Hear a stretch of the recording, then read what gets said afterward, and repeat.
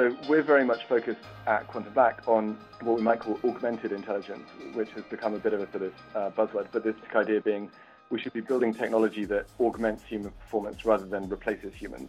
So we love this idea of the Iron Man suit, building technology that gives humans superpowers rather than replaces humans or reduces human agency. Hello, and welcome to the Meaningful Business Podcast. I'm Peter Stianovich, Deputy Editor at Hot Topics and your host. Together, we're finding out how businesses and their leaders champion purpose, people and planet alongside profit, and in the process, how to define and lead a meaningful business. This episode's guest is Chris Wigley, who is a former British diplomat and now partner at McKinsey and solution partner at Quantum Black, which advises businesses all over the world on how to best implement AI and machine learning. He also regularly talks about the ethics of AI, and it is in this capacity that I am most interested in. The ethics of AI as a conversation hasn't matured nearly as fast as the technology often cautions against. And as the purposeful business trend continues to march, how can entrepreneurs square using best-in-class tech within positive ethical contexts if they don't know the full impact of those technologies? Well, it's Chris's job to talk to business leaders about that very topic. And so, I asked Chris about the ethics of AI.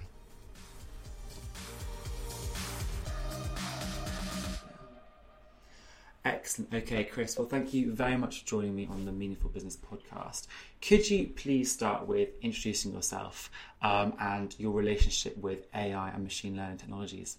Absolutely. So, Chris Wigley, I co-lead Quantum Black globally, which is a machine learning boutique that's part of the McKinsey ecosystem. And personally, I studied computer science and medieval history at university, which is an unusual combination, and have done a range of things across both tech and other spheres like diplomacy. So before we get into the nitty-gritty elements of how businesses should be utilising AI and machine learning, can we just start with, from your opinion and your viewpoint, how advanced are these technologies right now? It's a very interesting question, and it's in order to establish that, it's maybe helpful just to think about a few different types of technology. So one technology that gets a lot of press coverage is what we might call general artificial intelligence, which is something like HAL 9000 from the movie 2001, which would pass the Turing test of to another human being. It would seem as though they were talking to a human, and can solve problems in any domain. We're a long way away from that. Lots of experts disagree about how far or is there a clear path today, but that's certainly not on the immediate horizon. However, what we might call narrow artificial intelligence, which is using machine learning and these different techniques to solve problems in a very specific domain, whether that's something like identifying what is in an image, translating language from one language to another, from Chinese to English, from English to Spanish, and so on, understanding and interpreting the meaning of text. These kinds of techniques are now actually very mature and deployable. And so, to some extent, there's this debate about how much more innovation is coming in artificial intelligence. I'm kind of the opinion at the moment that even if we don't make any more advances in fundamental research in artificial intelligence, we've got enough work to do for the next decade just to actually deploy at scale the techniques and technologies that have already been proven in the lab. So you think that the next challenge really isn't how to develop AI machine learning techniques, it's actually how to deploy what we've already got in our existing frameworks? I think maybe they're both challenges, but they're distinct challenges. I'm really excited by the progress on the fundamental research that's happening both in academia and in some private sector research outfits like DeepMind and others. But I think that at the same time, for a lot of large enterprises, whether they're governments or corporates or social sector organizations, there is so much value to be had just from deploying the technologies that already exist today that could keep us all going for quite some time. Absolutely. So what are companies deploying right now? That's one of your main roles, I imagine, is articulating how best individual companies can use the right technology at the right time in the right place. So what are you seeing? What's the favourite or most appropriate AI technology being utilised at the moment? It's a great question, and I'll maybe start if it's not too negative, by saying, what do we see going wrong? Where do we see companies? No, sure, go ahead. Do we see companies stumbling here?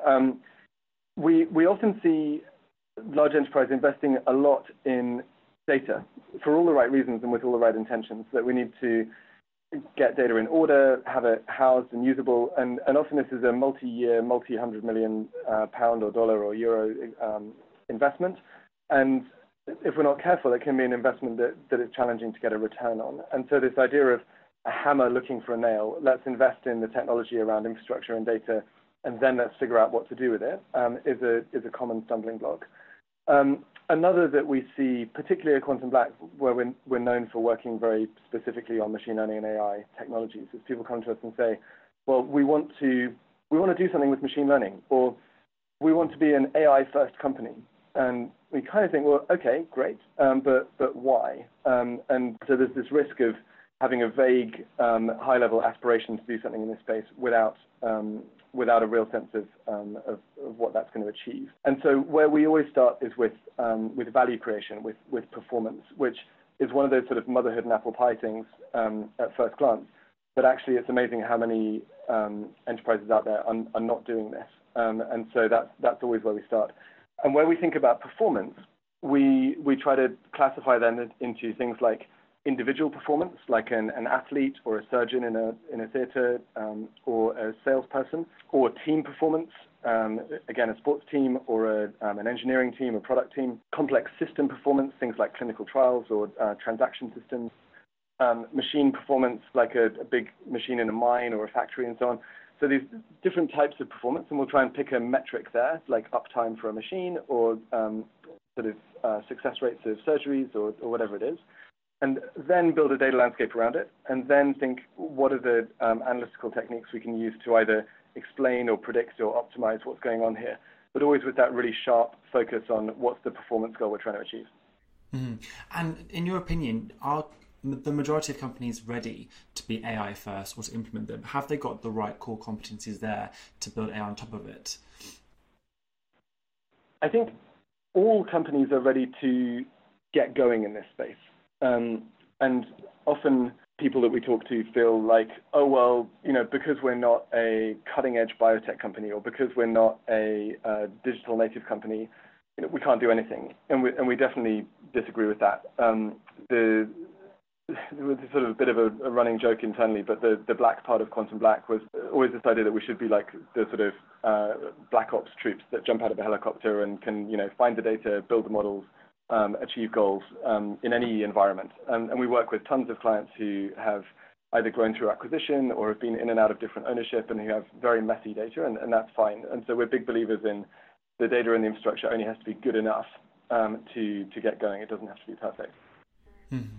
Equally. Okay, so that sort of test and learn. Yeah, exactly. Makes sense as well. But yeah. I think the challenge is often how do you go from pilots and from experimentation to actually deploying these technologies at scale, and that's very much where the infrastructure, the reliability of the data, and so on becomes much more critical. But everyone should feel like they can get going. And you said earlier about how you're excited about some of the research coming from, Google DeepMind or from universities. Is there a large discrepancy between the AI within research programs and the AI that companies want to use? They're often focused on quite different things. So whether it's research that's being done in a corporate environment or in an academic environment, they're often trying to solve fundamental problems around AI and moving towards general intelligence. But each of those teams are often working on a very niche problem. So, for example, the explainability of AI. Can we take neural network models or deep learning models, which have traditionally been kind of black box models, where it's difficult to understand why they're making the predictions they're making, and start to crack that open and explain which of the features, which of the elements of the data are actually driving those predictions. That's something which a lot of research work is being done on at the moment. And in itself, that sounds quite obscure to most enterprises who are trying to do something with that. But then when you can combine it with a real-world application, like, for example, if someone is applying for a loan, they might get turned down for the loan on the back of the outcome of an algorithm running on some data. And they might well want to understand why they've been turned down for that loan, or why they're being recommended for a particular kind of surgery or whatever. And so being able to explain to someone, well, you've been turned down for this loan, and if they say why, you can say, well, it's because your income is X, and then actually if your income was slightly higher, you would be approved, or because of this thing in your credit history. So being able to explain the rationale behind decisions that are coming out of these models can sound like a sort of niche abstract thing, but then finding real-world applications for those is very much the trick. Interesting. And if we look at Quantum Black specifically now, so an organisation will approach you saying that they want to implement AI or want to AI first, as you put it. What are the next steps? What do you at Quantum Black have to do in order to ensure that they're the right company that you want to work with? Absolutely. It's a tricky one because we're always doing experimental work, and we're often trying to work with our clients to solve problems that lots of clever people have been looking at for a long time, but using new techniques and new approaches. And so we have to have a very experimental approach. And because of that, we have to have a very agile deployment methodology. And agile is a word that gets overused and in many cases abused. But broadly, what we mean by that is that we're not committing up front to a plan or to a series of outcomes. We're committing up front to a process whereby we and the client teams that we work very closely with are learning very rapidly and are evolving our thinking and are building technologies in a highly iterative way to get somewhere. So that sounds a little abstract. What does that mean in practice?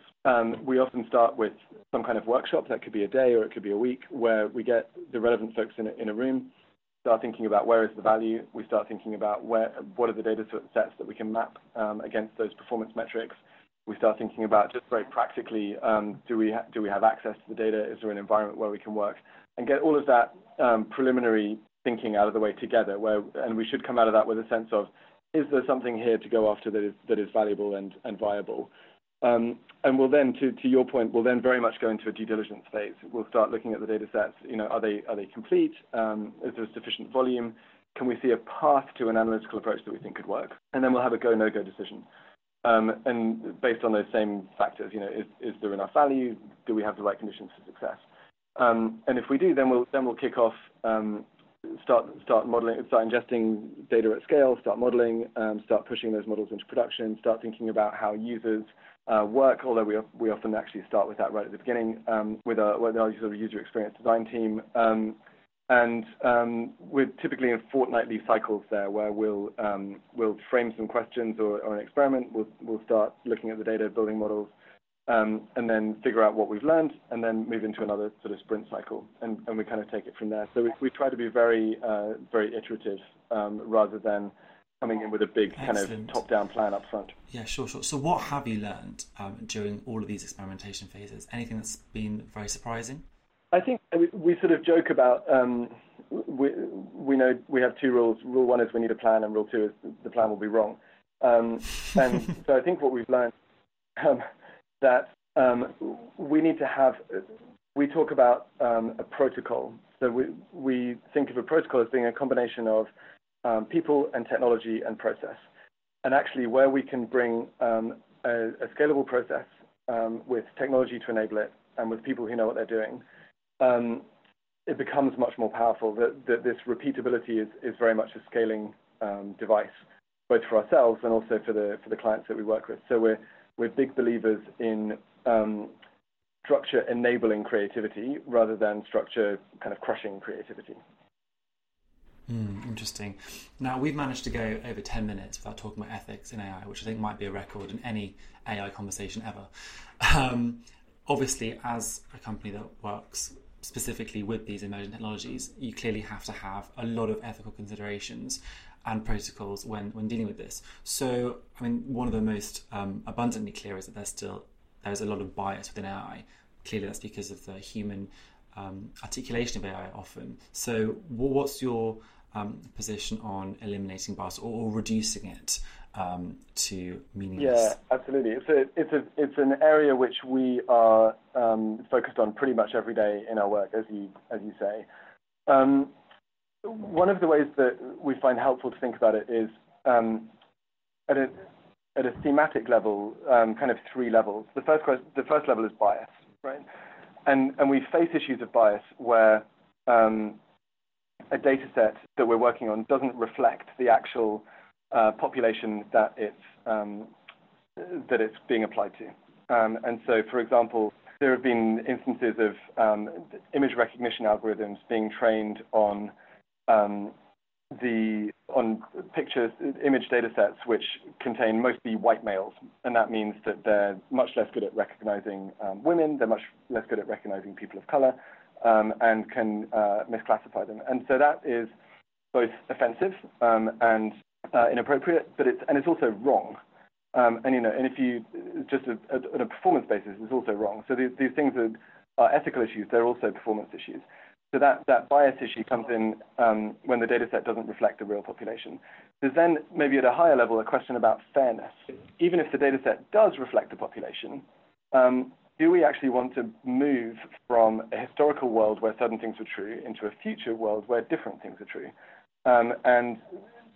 Topics like, let's say, CV screening could be a good example of this.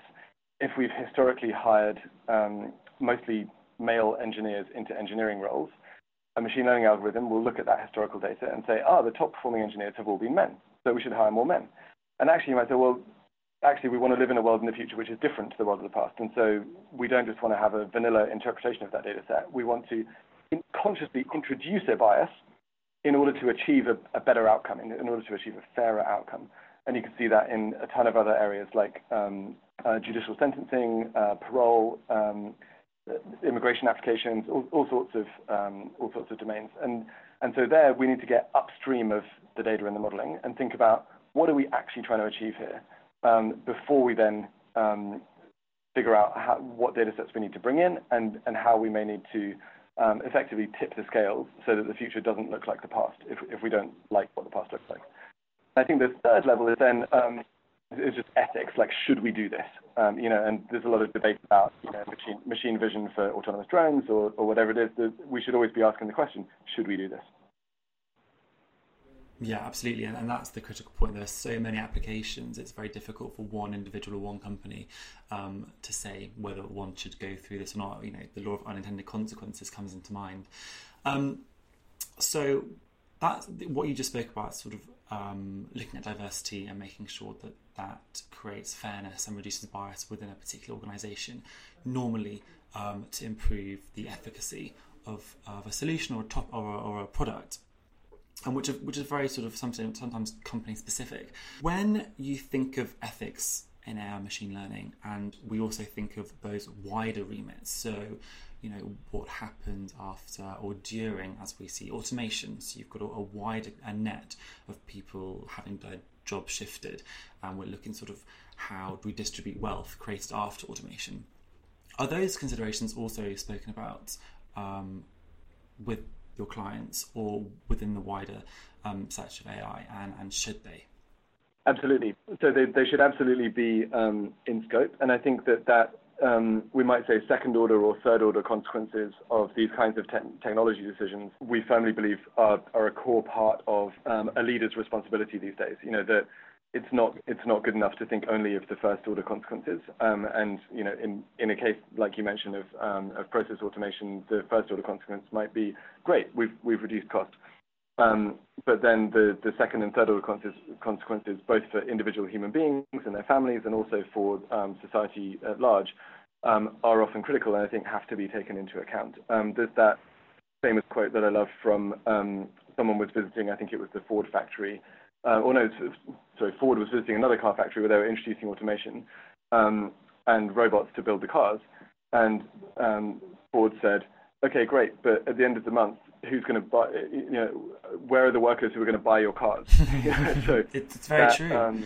We've got we're creating. If the robots are the ones doing the work and earning the salary, then who's going to buy the cars? Exactly. A post-labour economy, and you've got that dichotomy between not paying and not working. And is there sometimes do you find there's like a short-sightedness to these tech solutions, whereby we need to be more efficient in X, so let's do that, and then there's focus on the ethics or the considerations in the medium term, which is sometimes too late? I think that what I've really been struck by actually is that even over the course of my working career, which is not that long, there has been a real sea change in this. And pretty much all of the conversations that we have with potential clients or actual clients about these kinds of technologies we will, as a group, absolutely be discussing these kinds of consequences and thinking it through. So we're very much focused at Quantum Black on what we might call augmented intelligence, which has become a bit of a sort of buzzword, but the basic idea being we should be building technology that augments human performance rather than replaces humans. So we love this idea of the Iron Man suit, building technology that gives humans superpowers rather than replaces or replaces humans or reduces human agency. But in some cases, there are, and in many cases, that's exactly what we're doing. In some cases, we're creating technology which takes a lot of the boring parts out of people's jobs. So often we think about things in binary terms. Are we replacing this person or not? It's 1 or a 0. Whereas what we find more often in practice is that, for example, classifying adverse effects of drugs in pharmaceutical. A big pharma company will have millions and millions of doctors' reports coming in every year saying this patient was on this drug and they had a headache. And then they have to classify that and log it in order to understand the impact that their medication is having in the real world. At the moment, human beings do that, and it's very labor-intensive and quite boring. And then they have to try and figure out the patterns across all of that. Actually, putting in a natural language programming algorithm that can natural language processing algorithm, that can do some of the heavy lifting on that and can either auto-classify it if it's an easy one, or can recommend to the human, here are the top 3 things that we think it could be, massively speeds up the heavy lifting on the boring piece and allows the human beings to actually focus on the so what's. What is this telling us? And so that kind of disaggregation of roles into the boring, repetitive pieces, which can better be done by a machine, and then freeing up the human being to do the more kind of large frame pattern recognition or creative or sort of thoughtful work is actually something that we see quite a lot of.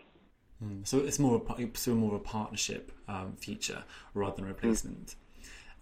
Looking at your client base and thinking that Quantum Black is part of the McKinsey family, with different size organisations, let's say a startup that has a founder who wants to implement AI very, very early on, or a very well-established organisation that looks back and thinks, actually, we need to sort of put this forward now that we are established. Is there a difference in how they approach these technologies and specifically the ethics of these considerations? What I haven't seen is that smaller, earlier stage organisations versus bigger, more mature organisations have necessarily a different take. It's not like one group thinks more about ethics and another thinks less.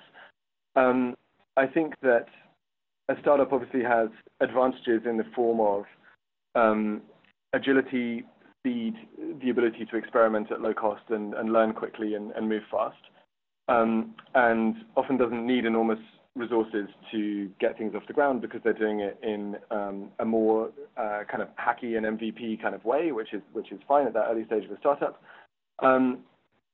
but lacks the sort of industrialization capabilities of a large organization, or lacks the big data sets. Whereas the big organizations often have more structural stakeholders they need to bring along with them, whether that's kind of legal or IT or whatever, which can slow things down, but have the benefit of both a lot of experienced leadership who can often make good calls on things like ethics questions, and also the customer base, the capital base, the data assets to actually really do things at scale.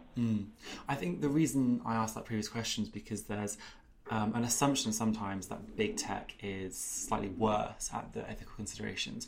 When we look at Google and Project Dragonfly, for example, which for anybody listening who's not aware of it, is the plan to develop a censored search engine for China.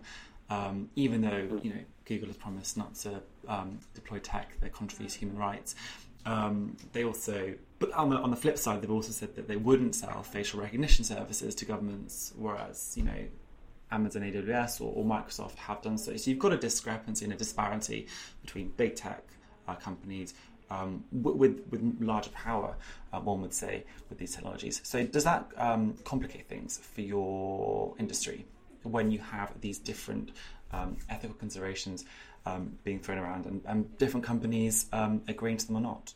It's a fantastic question. I think that we're in a phase now where what I'm excited by is the fact that all of these large organizations are having these debates.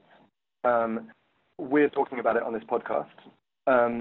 I think we're still in a really nascent stage of knowing what the right answer is. There will always be nuances, and there will also be big differences in perspectives in different societies. So to take an example that you raised around, for example, facial recognition software, London is the most surveilled city in the world. I think it certainly used to be last time I read anything about this. CCTV cameras per head of population than anywhere else on Earth in London. And everyone in London thinks that's perfectly normal because we're all used to it. There's CCTV cameras everywhere, the IRA in the 80s, and, everyone's used through to, more recent security threats and so on. Everyone's just used to that being part of life. Whereas in some other European countries, people say, what are you talking about? You can't just put CCTV in the street and surveil people. Equally, talking to friends, colleagues, other people I've met in places like China or other places where they would say, of course we should have machine learning that is looking at this imagery because we can optimize traffic flows, we can spot criminals. This makes society a much better place. Why are you so squeamish? Whereas often in other parts of the world, people say, well, of course we shouldn't have machine learning applied to mass surveillance systems because it's bad for society and so on. So these things are very difficult questions to resolve deterministically, and the right answer is that we have the transparency over what organizations and individuals are doing, and that both as organizations and as societies we keep having this debate. So at Quantum Black we put in a board level role in 2015, which is our chief trust officer, and we've had that role there ever since because trust is just existential for us, and that's really about forcing the debate the whole time. Is this course of action or that course of action likely to increase or decrease trust in us? And that's a good way for us of kind of forcing the debate internally. Excellent. So if you had not necessarily a singular piece of advice, but some key bits of advice for anybody listening who was a startup founder or any kind of founder who was thinking of implementing AI machine learning to their company for whatever reason, what would the top 3 things be to recommend them do?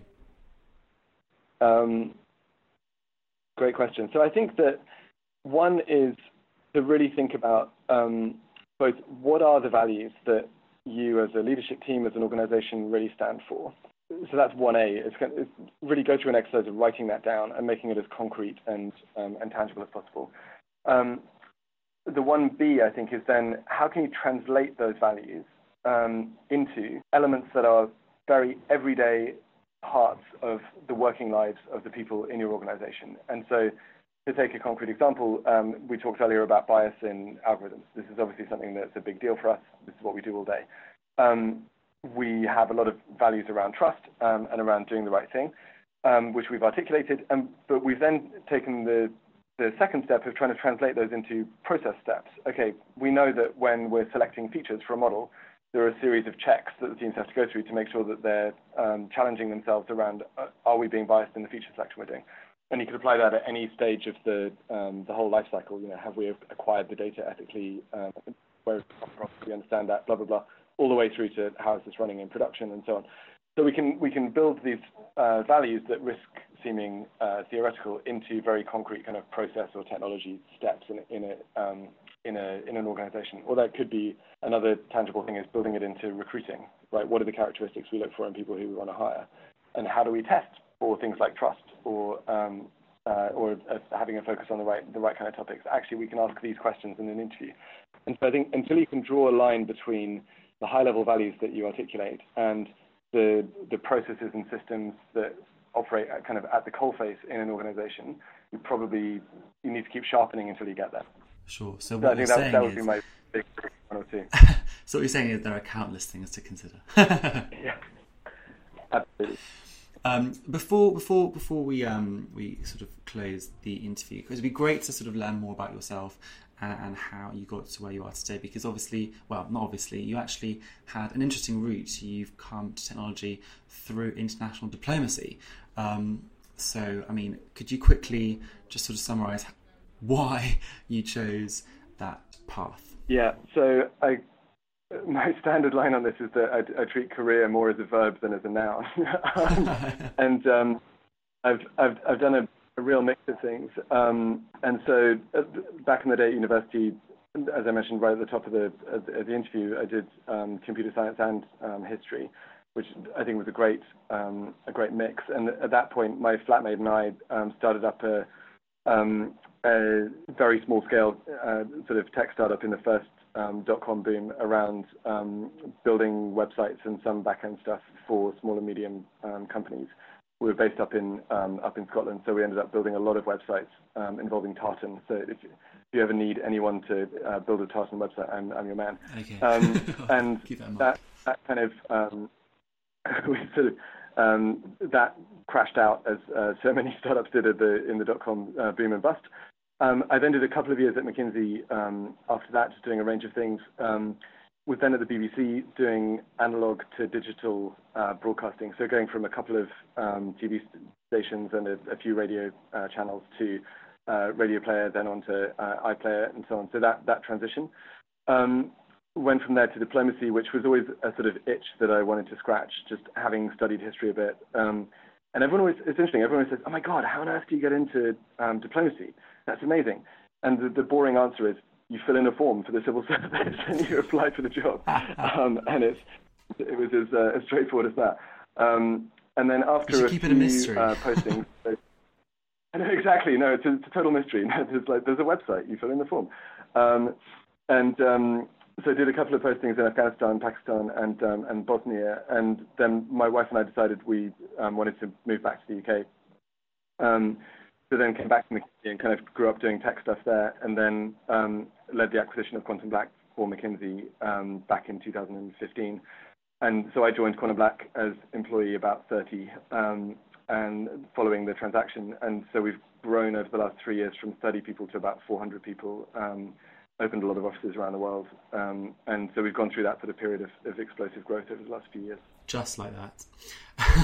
So, I mean, penultimately, the whole podcast is looking at sort of meaningful or purpose-driven businesses. So do you have a working definition for a purpose-driven business? Or do you have any, what are your thoughts on what a meaningful business should look like today? I think there's a lot about, we've talked a lot about, are we a values-driven business, which I think is critical. And a big part of that is, who are the people that I'm working with day to day, and are they people whose values I share and who I enjoy spending time with, and so on. We have a big focus at Quantum Black about people being their authentic selves. You know, we're incredibly diverse in terms of academic background, in terms of age, in terms of gender, in terms of nationality, in terms of academic discipline, and so on. And so we're really keen that everyone kind of remains quirky, and we hate this idea of kind of game face that people feel like they need to put on a kind of work persona. So I think all of that stuff is really important. But I think there's also a meta point about what are the problems that we're working on, and are they meaningful, in the world today. There was a blog post from Azim Azhar, who's a friend, and he does the Exponential View newsletter and podcast, where he was saying, what the world needs now is not more kind of refined forms of social influencer marketing or whatever. What we need are scalable companies that are addressing problems in climate change, in clean energy, in healthcare, and in neuroscience. And I couldn't agree more. I think that the actual substance of the problems that you're working on, or the opportunities that you're working on, is really important. And for us, that's been a big part of the ability to attract talent into Quantum Black, is that we can say to people, you can come here and you can work on really interesting problems that are really going to have an impact at scale. And whether that's getting drugs to market faster that are going to save lots of people's lives, whether that's reducing the energy footprint of some heavy industrial processes so that they use 2/3 as much energy as they used to use. We're doing a piece at the moment on trying to address issues around human trafficking. There are all sorts of very, very meaningful things that our team's working on, where they can actually really see the impact of that in the real world, which has been a big part of our ability to get people excited about working with us. So I think it's both good per se, and it's also I think being a purpose-driven organization is increasingly critical in a world where we have such a purpose-driven generation, which I think is fantastic. That, you know, the people that we're hiring are often in their sort of late 20s, early 30s, and they're so purpose-driven, which I think is brilliant and is much more so than when I was in my late 20s. And I think that's a fantastic thing. That creates an impetus on us to be able to work on topics that excite them. Absolutely. And finally, to continue this conversation about AI and ethics, and maybe even just meaningful business, who would you recommend I invite onto the podcast? Great question. I think on the sort of meaningful business piece and how can we be our best selves at work? I don't know if you know Caroline Webb, but she's the author of How to Have a Good Day and various other things. She's been a huge influence on me in terms of purpose at work, being a purpose-driven leader, and so on. I think she's fantastic. We're also on the AI team. Alice Bentinck, who's one of the co-founders of Entrepreneur First, I think is doing extraordinary things, bringing young talent into the world of AI and really helping build an extraordinary series of highly purpose-driven companies in the sort of AI and machine learning space. Chris. So 2 for the price of 1. I always love those deals. Thank you very much for your time today, Chris, and look forward to seeing what McKinsey and Quantum Black get up to in the future. Thanks so much. It's been a really interesting conversation.